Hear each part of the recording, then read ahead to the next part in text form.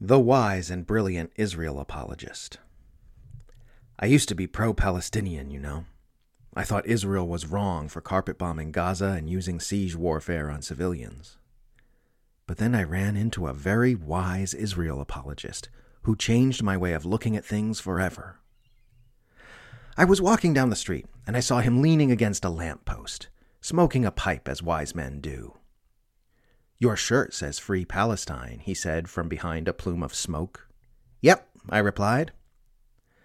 "So I guess that means you love Hamas then," spake he.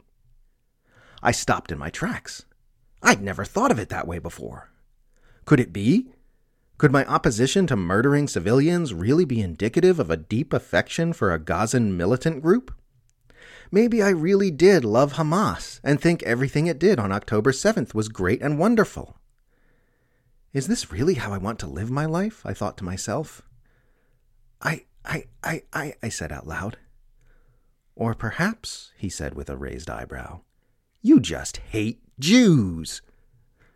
I fell to my knees. Oh my God, he really had a point. What possible reason could anyone have for opposing military explosives being dropped on buildings full of children, besides a seething, lifelong hatred of adherents to the religion of Judaism?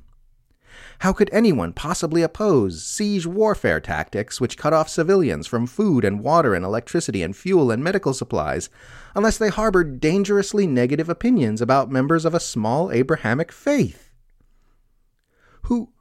Who are you? I asked. That's of no consequence, he said, casually blowing a smoke ring through another larger smoke ring. But the children, I stammered as my entire worldview crumbled before my eyes. The civilians, they're dying. Isn't it bad that they're dying? And then he delivered the coup de grace.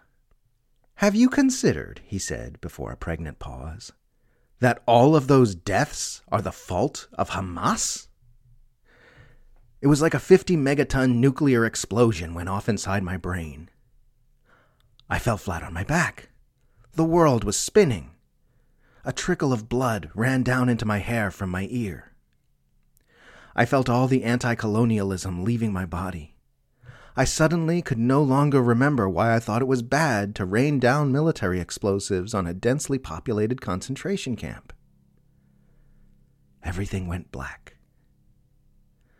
When I finally came to, the mysterious stranger was gone.